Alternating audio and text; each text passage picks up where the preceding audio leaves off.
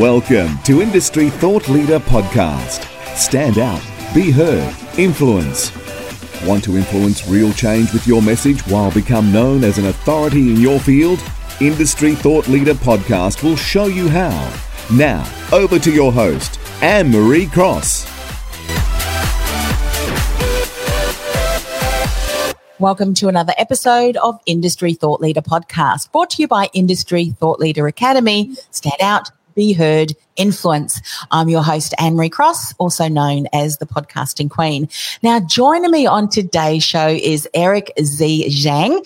And Eric, he is the founder of Lead Next Gen, as well as a virtual summit expert. Just can't wait to dive into today's topic.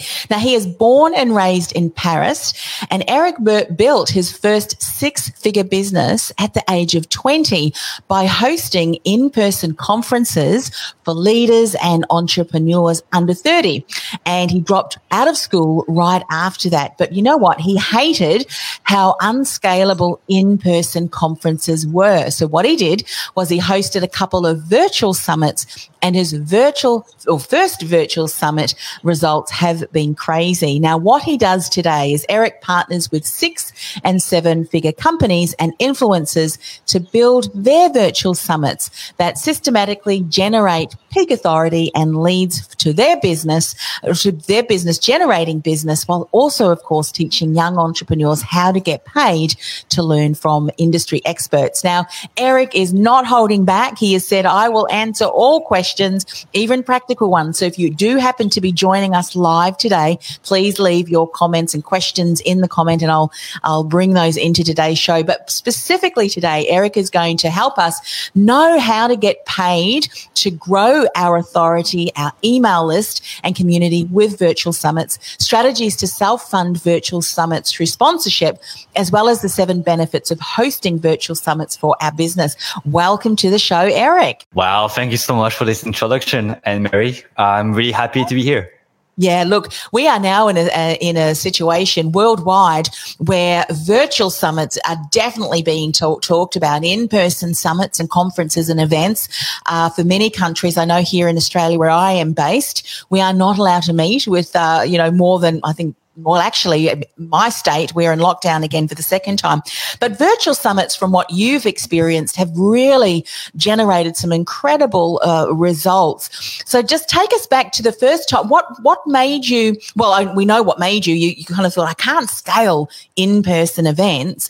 So when you started doing your first virtual summits, were they kind of familiar? Were people talking, or was it quite a steep learning curve for you? Take us back to that first virtual event you did. Right. That's a great question. The question is how was experience for myself and for the speakers and attendees when they first came across the virtual summit I hosted back in 2017? So the easiest way for people to understand what a virtual summit is, if you have never heard of them or if you never attended one, is basically taking a webinar on steroids, where instead of having one speaker or one expert sharing a 1-hour lesson, you have 10, 20, 50s even sometimes, similar to an in-person conference where if there was a workshop for 2 hours, instead of having one speaker, when you go to a 3-day conference, you have many experts talking about the same theme that are going to be here to deliver a lot of value. So when I first brought up what a virtual summit was to some speakers, because they're kind of familiar with digital marketing, they already knew what a virtual summit was. But for some of them who weren't that familiar, when they explained to me hey, what do you need me to prepare? I would say nothing. It is like a podcast interview, but we do video. I'd be asking the business questions, so you don't have to prepare anything besides the fact that you're about to be interviewed on this specific topic. And then I recorded. And all the virtual summits, if not almost all of my virtual summits, are pre-recorded. Some people might think that all virtual summits are quite tough to pull off and to plan, which it can be if you make it live, where each speaker is back to back to back, like an in-person conference. But you can make your life easier by, first of all, saying to the attendees that the virtual summit will be pre-recorded to make it easier for them to be able to rewatch sessions, to make it easier for yourself to be able to get the best speakers. Because when you have the speaker that you really want and his schedule is not as flexible as yours, well, you have to make yours flexible to get him or her on your virtual summit. When I got like this 35 entrepreneurs on the 35, my first virtual summit, I had roughly 1,000 attendees sign up for my virtual summit. And I did not spend any money on advertising, like was purely word of mouth, speaker promotion, nor did I even force them to do it.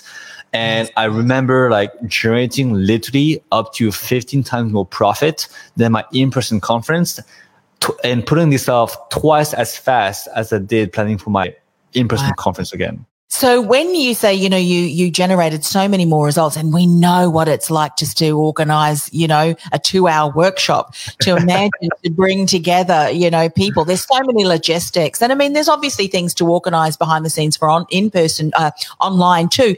But the beautiful thing about online summits, of course, is that logistics doesn't matter as far as audience is concerned. People can participate around the world. What were some of the ways that you were able to then monetize? Because that's what businesses are going to be thinking. All right, Eric, if we put together a virtual summit, do we charge entry fee or do we monetize it on the back end? What are some of the monetization strategies associated with this? Great question. And those are like one of the 7 things, right? We talk about the benefits of hosting a virtual summit. One being the revenue. Obviously, like if you don't generate revenue from your business, then you don't have a business. You have a hobby around business themes, right? So there's many ways to generate money and revenue. Is either you do it upfront, on a back end, or both, right?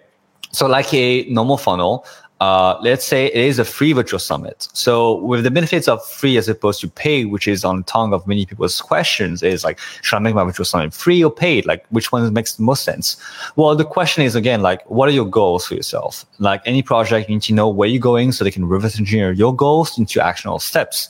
Well, if your goal is to build an email list and build off authority and to have the most amount of eyeballs listening to you and your speakers, then free is the way to go. Like, this, when it's like a free lead magnet, a free webinar has like much more chances for you of filling those seats as opposed to if it was a free or paid event or paid webinar. And the math is just here. Like, would you rather have 500 people who pay you $97 upfront, or would you have a free summit and have the potential of having like free 5,000, 10,000 attendees watching you for free and then being able to upsell them to another product in the future, right? Yes. Because when you have 10,000 attendees, even though they got a free ticket, and I air quote this if you can't see it, is because even though they might not buy from you now, they might buy you in the future. But because you have the emails, you're able to track them. And maybe even not within this year, but 2 years or 3 or 5 years later, because you still have the emails, they might have just click with the content that you have published, whether it's on your social media or your newsletter, or even like promote someone else's product. You'll be able to track them because you actually were able to get their emails. Free summit doesn't mean that the entire event is free per se, because the business model that I use is freemium business model, where it is free, where you can watch all recordings and sessions for 24 hours on each day.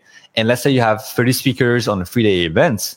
Well, you can have and dissect your days into 10 people session and be able to watch each day for free as much as you want. But nobody really has 10 hours in a day to watch recordings. But some people might just walk away with 1 or 2 main sessions and be like, oh, this session is so great, I would love to rewatch it again. And being able to do that, you offer what I call the All Access Pass. What is the All Access Pass? Is basically the all the sessions bundled together with some bonuses.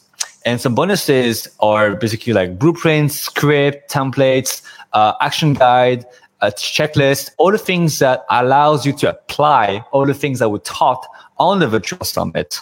And the best way for you to understand what makes a bonus so valuable is when you give content, you share what to do, right? Like, hey, let's use something concrete. Airbnb, right? We did an Airbnb summit. Like, hey, this is how you make money on Airbnb. Like, what kind of house you should look for, what kind of landlord you should negotiate with, what kind of furniture you have, and what kind of system you need to have on the back end to be able to manage your businesses, right?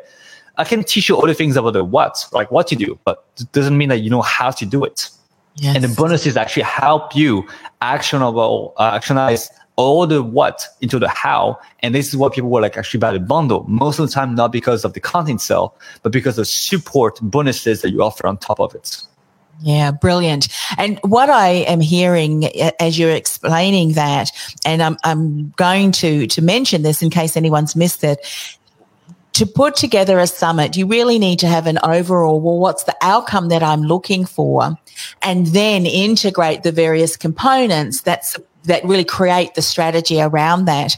And I think at the moment we're sitting in a situation where many organizations, even from, small SMEs right through to even larger businesses, are still waiting and seeing what's the economy going to do, as people are still, quite uncertain about what the future holds. So now is a really great time to start to build databases, build relationships with people around the world that you can continue to nurture.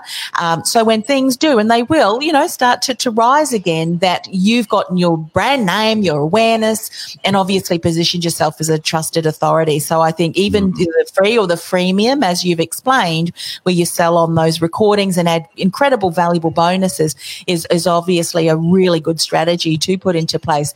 Let's talk about one of the things, and this is always one of the things that people say to me, I'm not going to do podcasts, Anne-Marie, because technology is too overwhelming.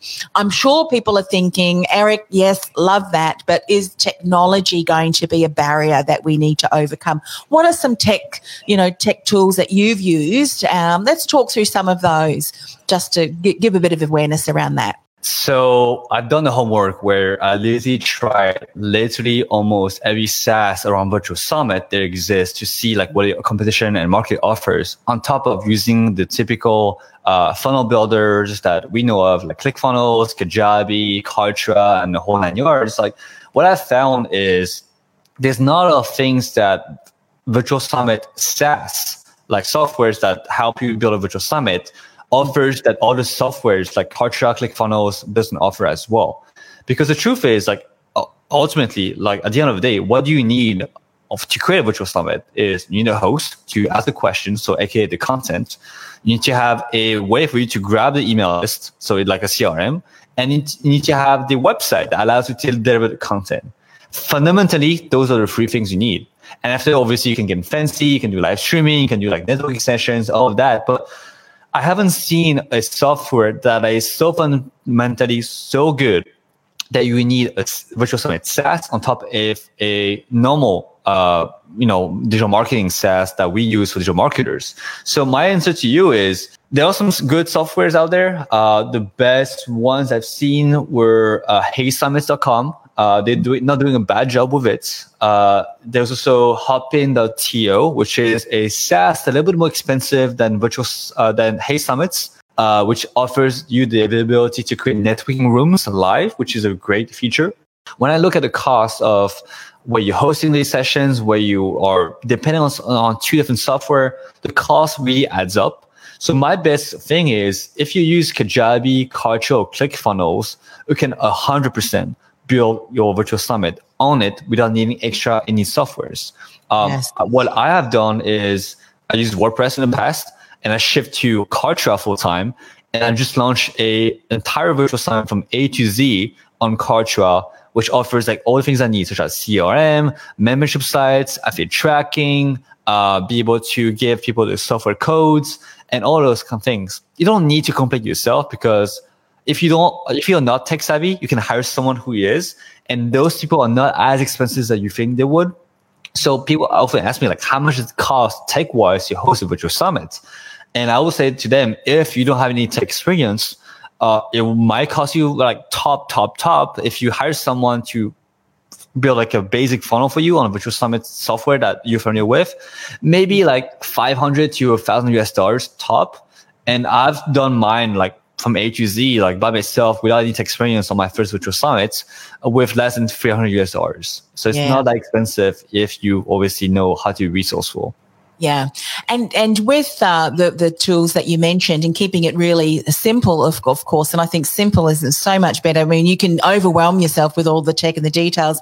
I think we need to be really organized and have a lot of the things created already, like the email set up and all of that. And then if we're pre-recording all of the videos and things like that, we're making sure that they're, published at the times and things like that. And of course, we're going to share with everybody at the end of today's episode how they can get a hold of you, because one of the things that I'm a firm believer in is don't reinvent the wheel yourself. You're not an expert in the organisation of virtual summits, and I'm sure you have gone and made all of the mistakes, so that we certainly don't need to do that as well. So that's a little bit about the tech. Thank you for sharing that with us. So it's not scary at all. And really it sounds like, what's the budget that you have? What's your outcome? And let's work within that. Because one of the things I know to be true too, when you do a virtual summit and your audience really resonates beautifully with it, and you think, you know what, we want to start to use this as an annual strategy, or maybe even biannual, then you can look at, well, now, Eric, we want to ramp it up. What can we integrate now? And as we're building this, and then you can just add the layers on as you continue to relaunch that. Let's talk about something else that I know that you've probably done, and you can share some insights for us. That is around how to self-fund, because we've talked about some of the expenses. Maybe we don't have to fund that ourselves, but rather gather some sponsors around who can participate and collaborate and certainly sponsor that. What are some ways that you've perhaps done that we can perhaps look at doing as well? This is another great question. And going back to your initial question, like, how do you make money, right? A lot of people going back to this question of free summit or paid summit. Obviously, you're going to have much more eyeballs, which on a free summit than a paid summit, which is obviously much more easy and attractive to a sponsor to say like, hey, I have potentially 5,000 attendees on a virtual event, as opposed to, hey, I have 500 paid attendees to a virtual summit. So again, like, this is why we frame it as a free summit being better. And even though it might look or feel scary, it is not, because you actually get your expenses covered by the sponsor, and you're able to be profitable before your event even starts, while being able to grow your revenue by making free is really powerful. So going back to your question, how do you raise sponsorship? So the whole question again is, what makes your event different from other people's events? Because there's two schools of thoughts of how to plan a virtual summit. And this might be deviate a little bit from your initial question, but this is really important. So I want to make sure that people who are listening to this, who are interested to host a virtual summit, understand this principle, which is your summit, virtual summit, closer to being a virtual summit that is a series of podcast interviews, or a virtual summit that's closer to a masterclass type of content? What do you mean by that?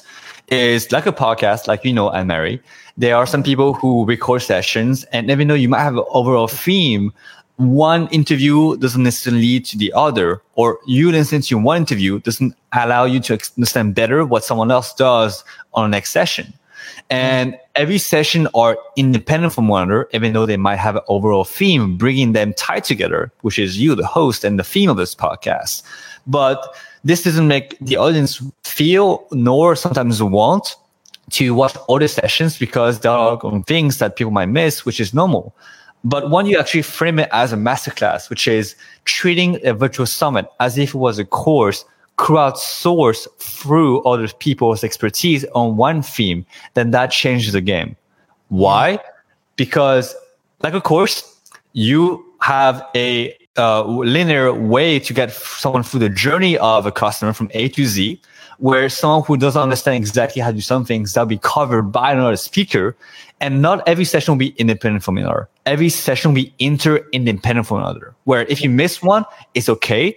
But if you have totally no idea how to do something, then every session will lead you to understand the next one better. This is actually going back to the question of what will someone buy from you? Well, if you have a course and you only watch 1 or 2 sessions, they won't want to buy the whole bundle, right? Yeah. So going to the sponsor side is going back to what we talk about Airbnb, like, cool, well, you know what to do, you know how to do it, but do you have the tools or the software to allow you to do those things well? And this is where the sponsors come in, where you basically promote tools and softwares or people that you know you trust, you know that people will need or actually make their lives easier. And those sponsors, they already paid so much money to put their product in front of other people's eyes. But if there was a way for them to be in the center of a virtual summit by being basically like paying for access, pay to win, be able like, hey, doing this whole summit, like you learn how to do A from Z on one specific theme. And the sponsor actually allows you to skip the line or bridge the gap even faster, because here's what the software does.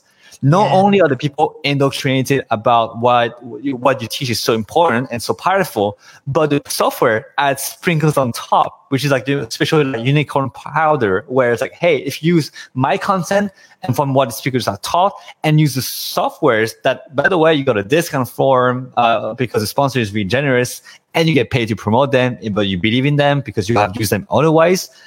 Well, you're going to get sponsorship money because it just makes sense for you. It makes sense for the audience. It makes sense for the sponsor.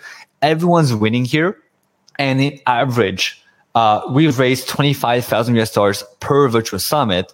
And with that in mind, some people might think, well, do I need a big email list? My answer is no. Like if you got your messaging right, your offer right, your customer journey right, actually most of our sponsors, they didn't care that we have any like, pre-existing email list, because most of my clients, when I first worked with them, 10 of them did not have an email list, but we raised an average $20,000 because we were able to sell the vision as opposed to what we're having. And obviously, if you don't deliver, well, we'll give you a refund, but we always try to deliver the most and we try to make things work. And this is how we raise sponsorship money. I mean, brilliant that you've just, as you've mentioned that, Eric. And I'd imagine that just the fact alone where people can bring different voices to obviously the virtual summit is fabulous.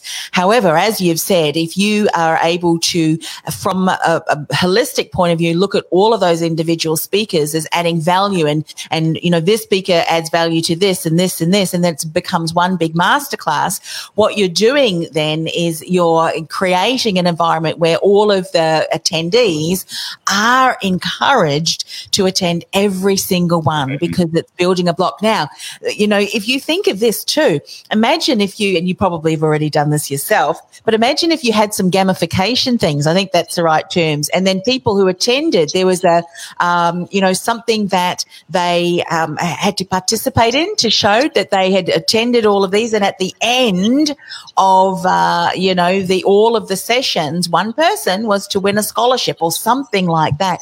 That could also encourage participation. There's a lot of things that can be done within that, which I love.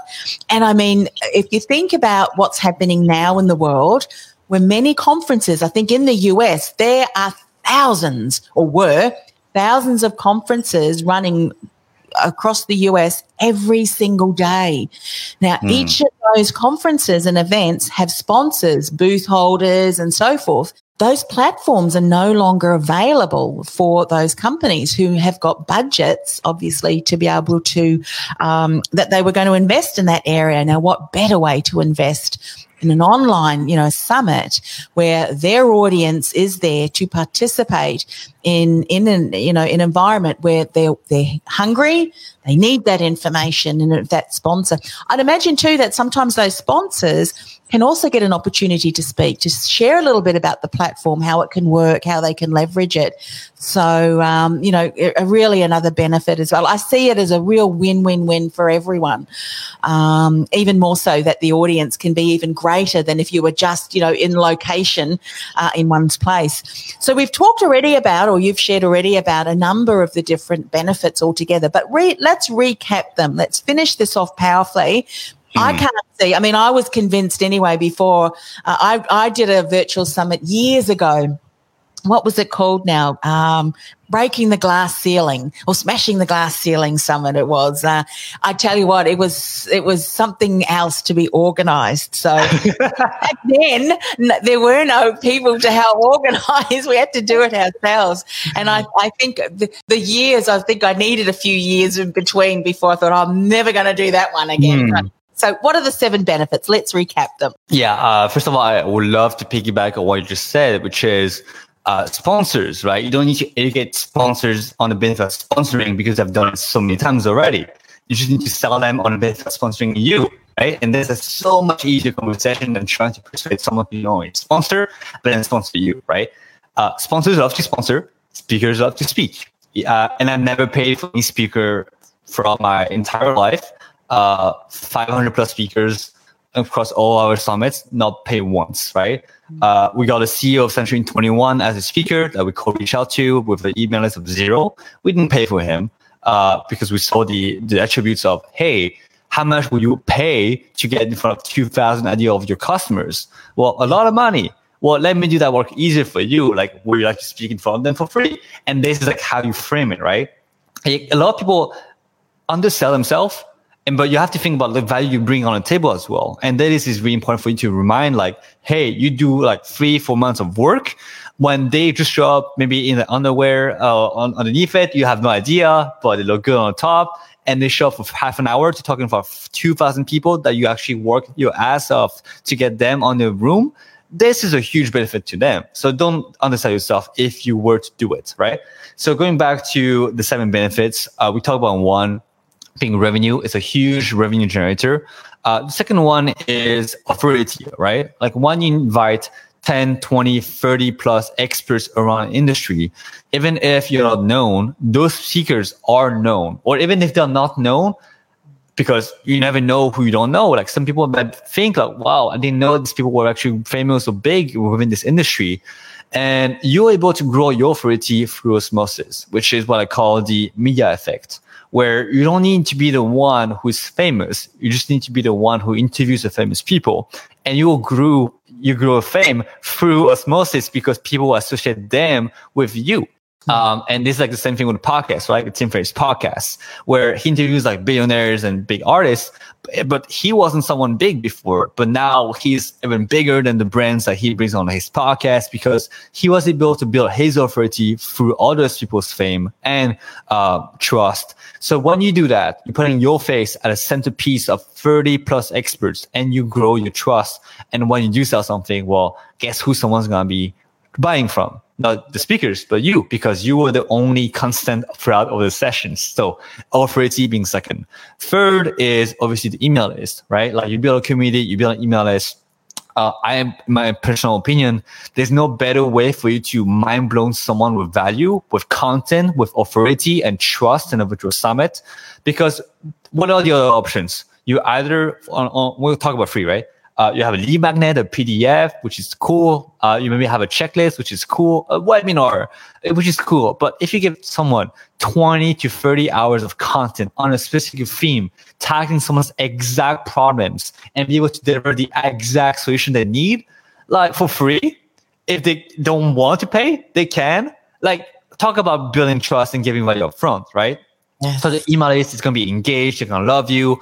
And people who don't, at least they got a taste of who you are and your personality. Like your personality will shine throughout the interviews, which is something that you can't really portray or show on a webinar funnel or on a checklist. So be able to give this human to human approach is really powerful, especially on the sales where people don't buy the product anymore. They buy from you and what you can do for them. And they have to trust you first. So email list being the third one.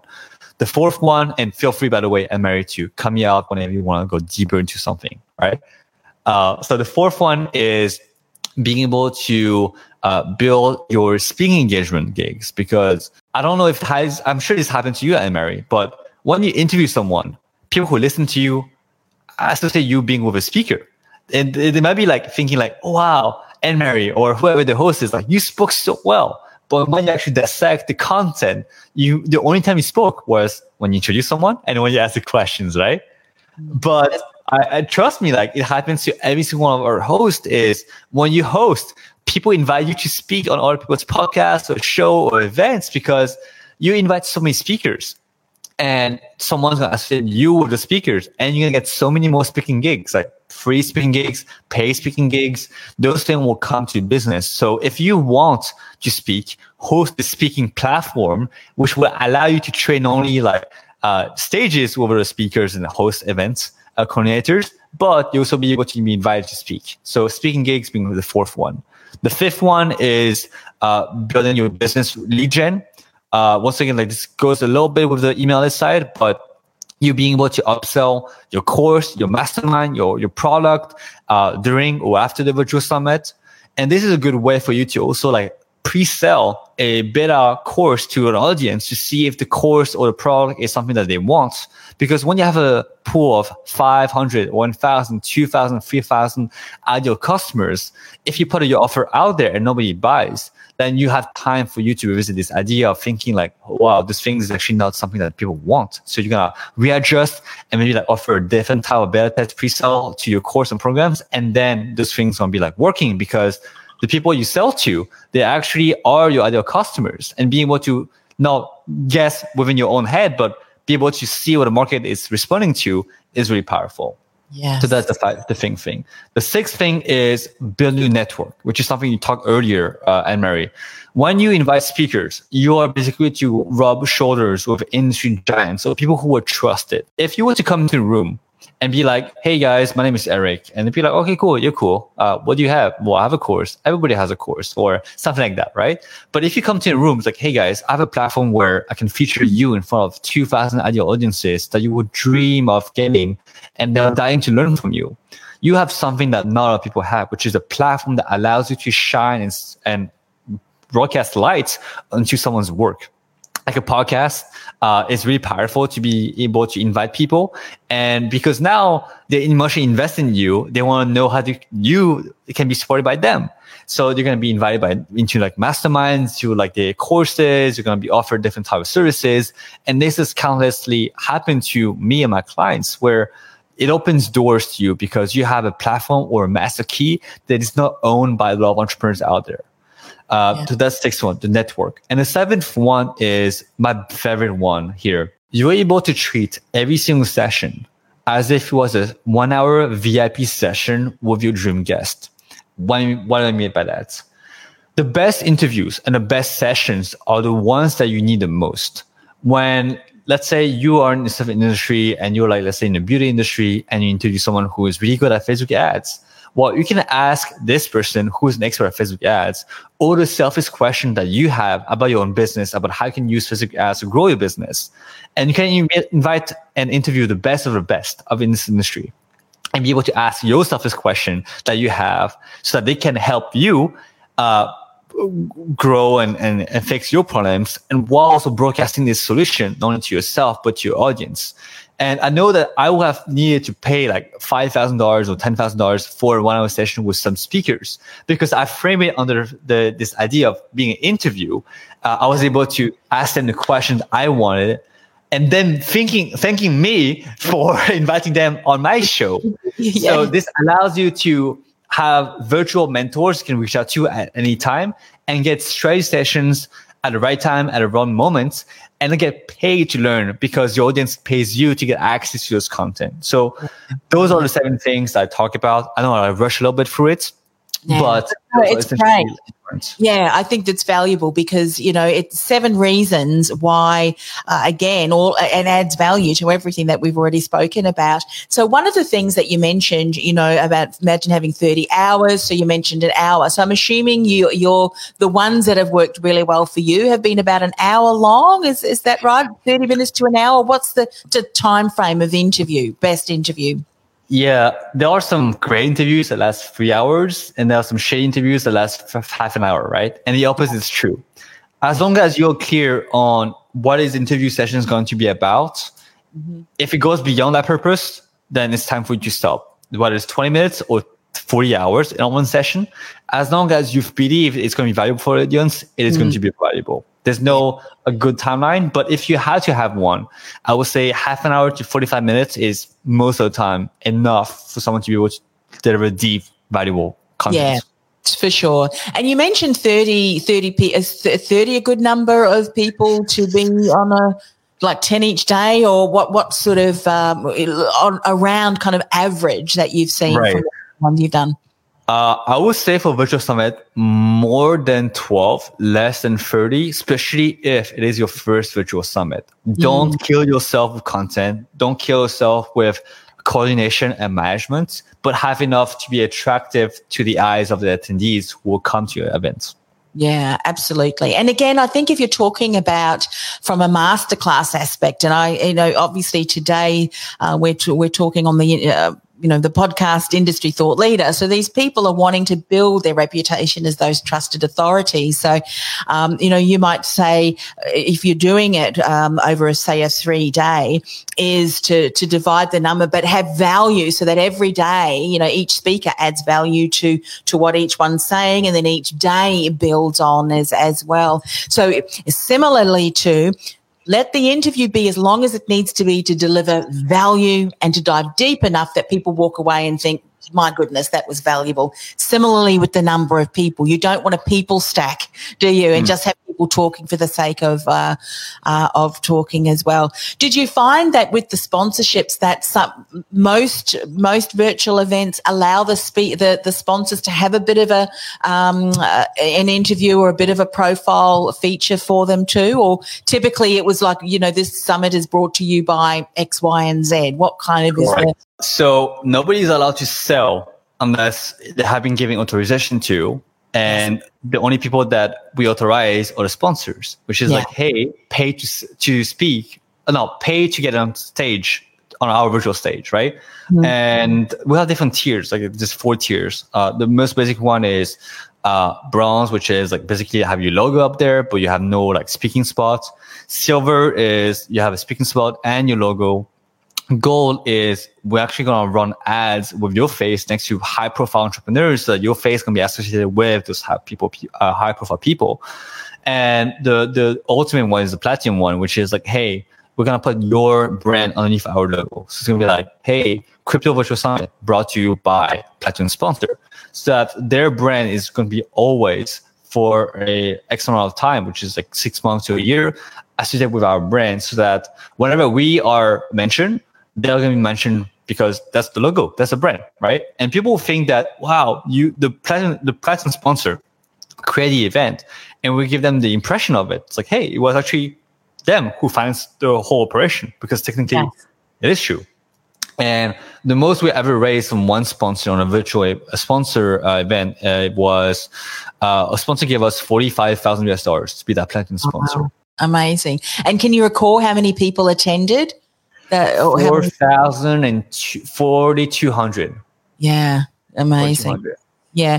And you know what, when you think about that, I mean, that in itself, I think is fantastic, because it really shows that sponsors are invested, get the right message, got the right audience. They really can see the value, which, the current situation that we're in, actually, I think moving forward now, people are going to realize the benefits, even more so, of niched audience. So one other question that I had too around, you mentioned something and I thought, I must ask you on that. You said no one is allowed to sell unless they've been authorized. So with the speakers, did you then say to them what you could offer is a gift or something to grow their list? Or what did that look like for the speaker's point of view? Yeah. Some people might be put off. It's like, I'm giving my time for free. Like, why would you not be allowed to sell? Well, first of all, you want to be protective of your own audience. You want your event to be a pitch fest, because people will be like, what the hell? It's free, but I don't like it, right? Like, you want to make sure you're protective of your own audience. Once again, the perspective I gave earlier is, well, how much will you spend to get in front of those people? A lot of money. And the third thing is like, hey, if you don't want to speak, that's fine. I got 1,000 other people who love to speak for free. So, but you're not doing that while you're losing in front of your competition. So, if they don't really want us to pay or they want to speak, that's fine. Like, you also don't want to be people who are always like so money focused upfront, because they don't understand the value of being able to connect and be able to add value to a potential super connector in this industry. So, you being able to understand, like, sit within your own power and value, and realize that if someone doesn't want to pay or doesn't want to speak unless they get the option to pitch, then maybe not the best partnership for you to have within your industry or your own community, right? Going back to your other question, which was pitching. Sorry, I forgot the question. Yeah, no. So with the speakers, obviously they need to lead with value, and we don't want it to be a pitch fest. And I think if speakers are still thinking that the object of the game is to get on the stage and pitch, I think those days are well and truly gone. Whether you like or not, we really, so do we encourage them to say, well, look, I'm happy for you if you've got a free gift that's going to add even more value. How do they access that? That's what you have. Got it. So the way we do it is we add it actually on the bonuses. We stack the bonuses so that when people buy recordings, not only do you get my bonuses, but they get the speaker's free bonuses. But we're like, hey, the value of this bonus is like $47, but it's free for you if you buy the Access Pass. And then from this bonus, if there's like a lead way for them to capture emails, we allow that. But them sending hard on assignment, no. But them having an email that's practical and valuable on top of having a call to action to jump on a phone call with you or subscribe to an email list or a product, that we allow.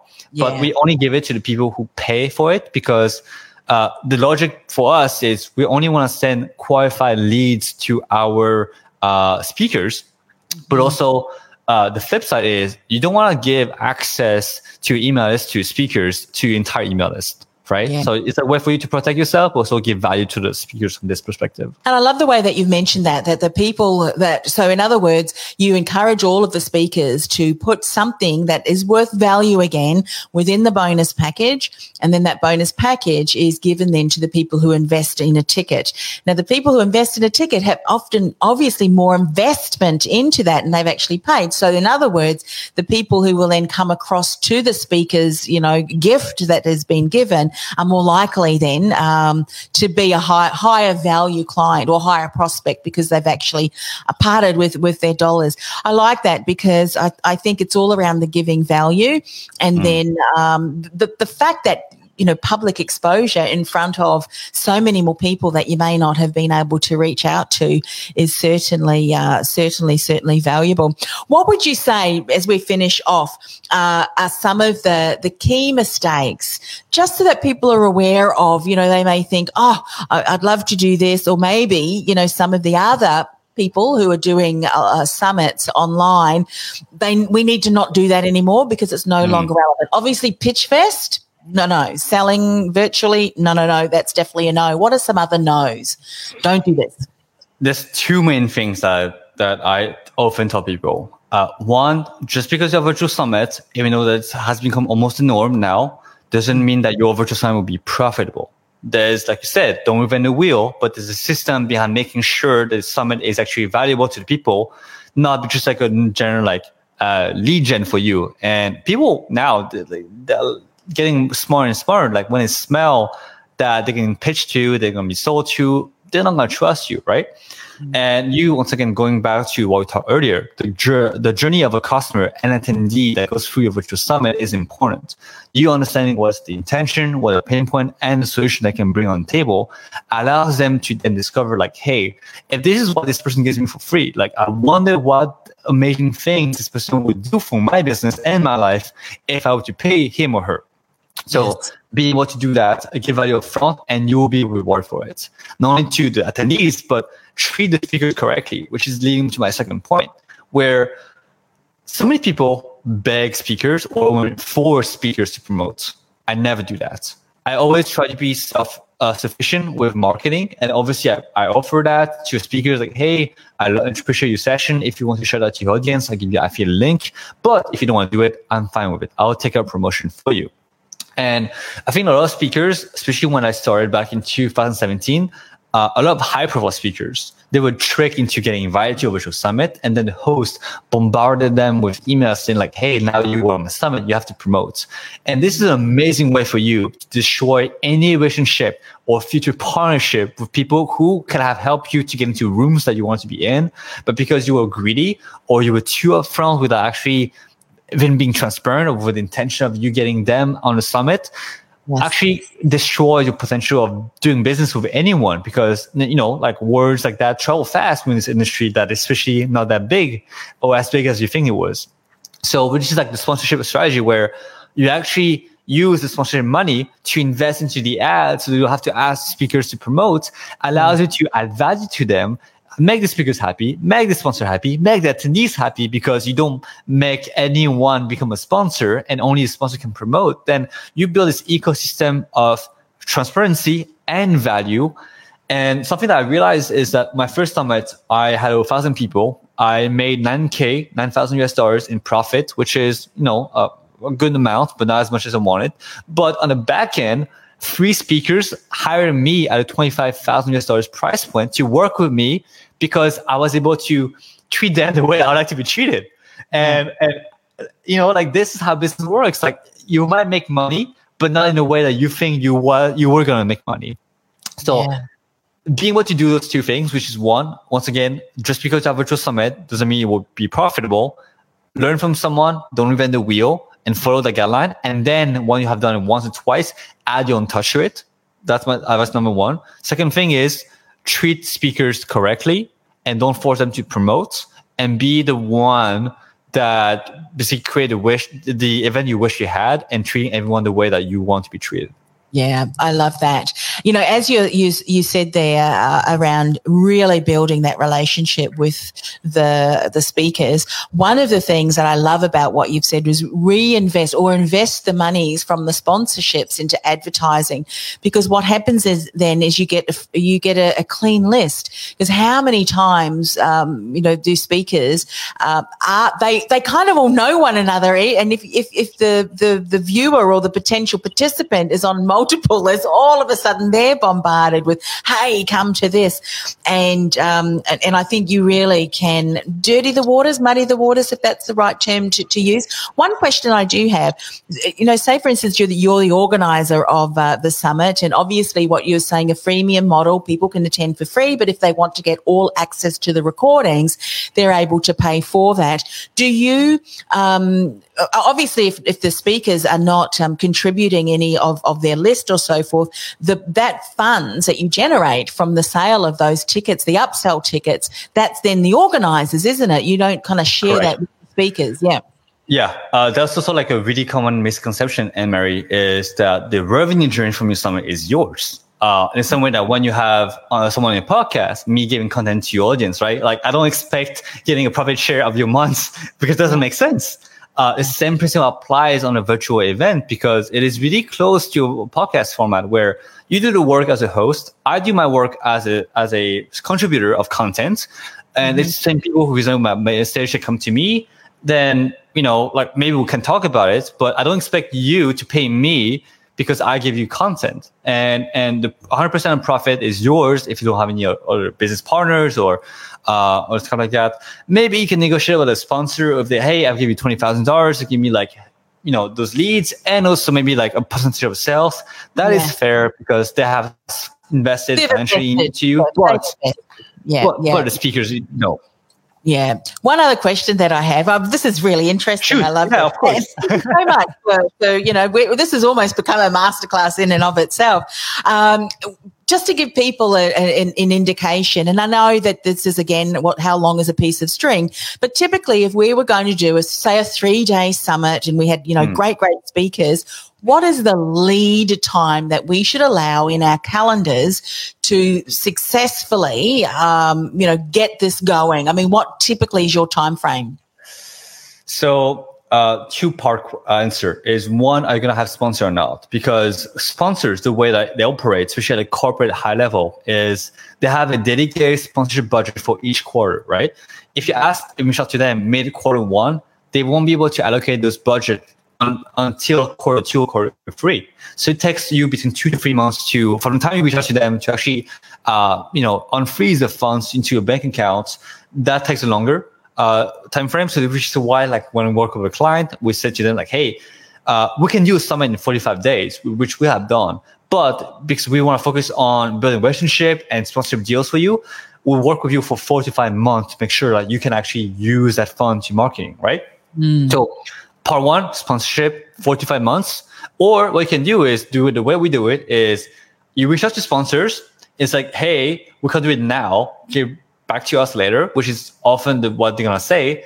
You launch a virtual summit in 90 days, which is something that we recommend to people. And then you relaunch it 19 days later, reaching out to the sponsor you reach out on round 1, being able to not only do that, but show them metrics and data and information of how your summit performed. And now you have a much stronger case, because now you have the social proof, you have the testimonials, you have the attendees, you have the reviews, and also you can show them that the funnel is working, right? It's much easier for them to trust you, but also be able to start a conversation before anything happens to show that not only do you follow through your words, but your actions are actually backed by your words. Yeah. And that is a really strong case. And the last thing I would say, like for that sponsorship part, Anne-Marie, is if a sponsor doesn't sponsor you, you can always ask like, hey, do you know any companies or other people who might be interested to speaking for 2,000 people or 5,000 people? And sponsor will sometimes refer you to the right people. And this is how we close like 20, 30K deals. Like sponsor wasn't a great fit because financially it doesn't make sense for them, but they have someone else they often do business with at the agency level, and they paid my clients 30K, and it was a perfect fit, and they still work together now after 2 years. Yeah, I can see, especially moving forward with people now being so much more au fait and realize that what they can tap into expert wise, and the fact that they don't have to travel across, although some people, they do like the face-to-face networking. I think, virtual summits, it may even be something that you may do annually. You may look at developing some real key alliances with the speakers, because that's opportunities too, that you can work together. I'm kind of mapping out my calendar. So on that, Emir, sorry to cut you out, but virtual summit is something you can launch every month. Actually, because you have all the content already, you have the funnel built already. It can be evergreen. So we have actually summits that are launched every day, meaning that when someone signs up on a date, it starts with them 2 days later, and the whole automated sequences make them feel as if it was live. We'll tell them it's pre-recorded summit, but experience it is like a live summit. Yeah. So you're using it also as an evergreen. So in other words, you may have one summit that is obviously you might have the 30 speakers, but then you kind of continue to release with new people coming in. Is that what's happening? You do in batches, like you have 1.0, 2.0, 3.0, where you keep the best interviews and you actually survey the people like, hey, which interview you like the most, which one you like the least, and you periodically take out the worst, right? And refuel with new sponsors, new speakers. And the data backs up, because then you have like not 5,000 people, but when you said people like, hey, I have an event that actually gets 1,000 new people every month, like it gets 9,000, 10,000. And the sponsor gets happy because they don't sponsor one event. They sponsor you 6 months, and maybe there's 10 events within this time frame, right? So sponsors, when they sponsor only one event at an in-person conference. But when it's virtual, has the potential to be relaunched all the time, which makes you, the host, happy because you get new leads every single time and new funding every time. And you can have like a 2.0 wave of sponsorship where, hey guys, it was 5K before, but that's 15K because we got more credibility and audience, customer base. Yeah, and if you think about many of the ways that people are now connecting online, an integrated approach is one that I always share with people. If they're putting a podcast platform together, integrate it with the things that you're doing. Now, imagine from someone's positioning for a sponsor to say that you've got this summit and it's an evergreen continuing to build, and then we also have a podcast, and we of live stream across all different platforms too. The reach that you could potentially, the promise of value to a new, to a sponsor is incredible. I mean, my goodness, I don't think I'll be sleeping tonight. I've been. I want to finish with this, Anne-Marie, like sponsor for podcast, sponsor for virtual summit. But when you have a virtual summit, like you said, people will want to meet up, right? A question I always get asked is, should I do a virtual summit or should I do in-person events? Like, like the face-to-face approach. Of course, like that's one of the the cons of a virtual summit. But one of the pros is you being able to connect with people around the world, which is something an in-person conference can't have. So the question is not like, should I do an in-person event or a virtual event? And I say both if you can. Yeah. Pre-sell your in-person conference from the people who attend your virtual summit, because the odds of someone liking your in-person conference after attending your in-person your virtual event is super high. Yeah. You can have a trifecta of sponsorship with like events for online, in-person, and podcast. And this is how you build a tribe, because this, if you host in-person workshop, is where do people hang out after or in between events? They have no place. But you're having a virtual space where people can hang out, meet in person, and virtually go back, hang out again, while having a podcast that monitors them content every week. That allows it to be always giving them content and people to be able to connect it with at a constant and daily basis. Yeah, yeah. And you know what? Add to that the conference, the in-person conference. You blend in people that are not yet clients with your existing clients. You might tack on a mastermind for the clients and stuff. And you get the two in the room. Those clients who work with you and are getting great results could just be what, you may launch to. My goodness, yeah. Someone's strategy, amazing. I've loved this. Thank you so much, Eric. It's been an absolute pleasure. I featured you. We've turned this into a masterclass in and of itself. Now, please share with people, how do they reach out to you? What's the best way for them to connect? So I have a website called LeanXGen, which is my virtual summit agency. You can follow me at YangEric20 on Instagram. I also have a book on how to launch a virtual summit on Amazon called the Virtual Summit Launch Formula. And just let me know and reach out to me via Instagram if you have any questions with virtual summits. And obviously, like this talk that I had with you, Anne-Marie, like I'm sure sparked a lot of ideas for you, but I'm sure for your audience as well. And the last thing I wanted to leave you guys with is virtual summits is not new. It has been here for a long time. It is even more of actual like a thing right now because of COVID-19, and it will not stop after it. It's just sparked even more momentum. And I would say that the podcast train is still real, but if you started like 5-10 years earlier, like just imagine how big you would have been, right? Like same thing with Virtual Summit. If you start early, you'll be able to build a solid customer fan base, which allows you to do amazing things in the future. Yeah. Do you know that you said that I started podcasting back in 2008?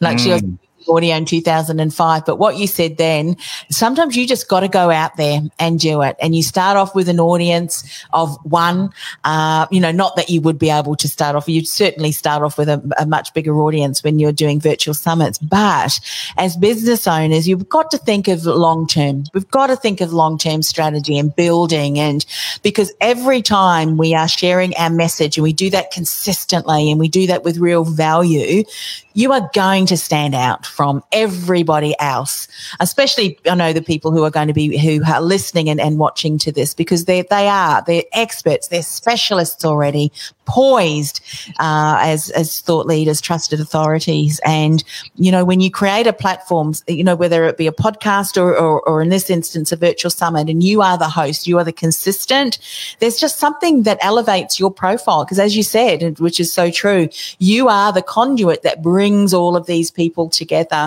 And, that's powerful, that's priceless. And get the right strategy, get people on your team, such as Eric, and fast track that for you. By the way, he's not sponsoring this either. That conversation. So thanks once again for coming on the show. Thank you so much for having me. You've been listening to Industry Thought Leader Podcast, brought to you by Industry Thought Leader Academy. Stand out, be heard, influence. Want to stand out, be heard, and become an influential voice in your industry? Access our free 5-day money, marketing and mindset boost masterclass. Go to www.industrythoughtleaderacademy.com/masterclass. That's industrythoughtleaderacademy.com/masterclass.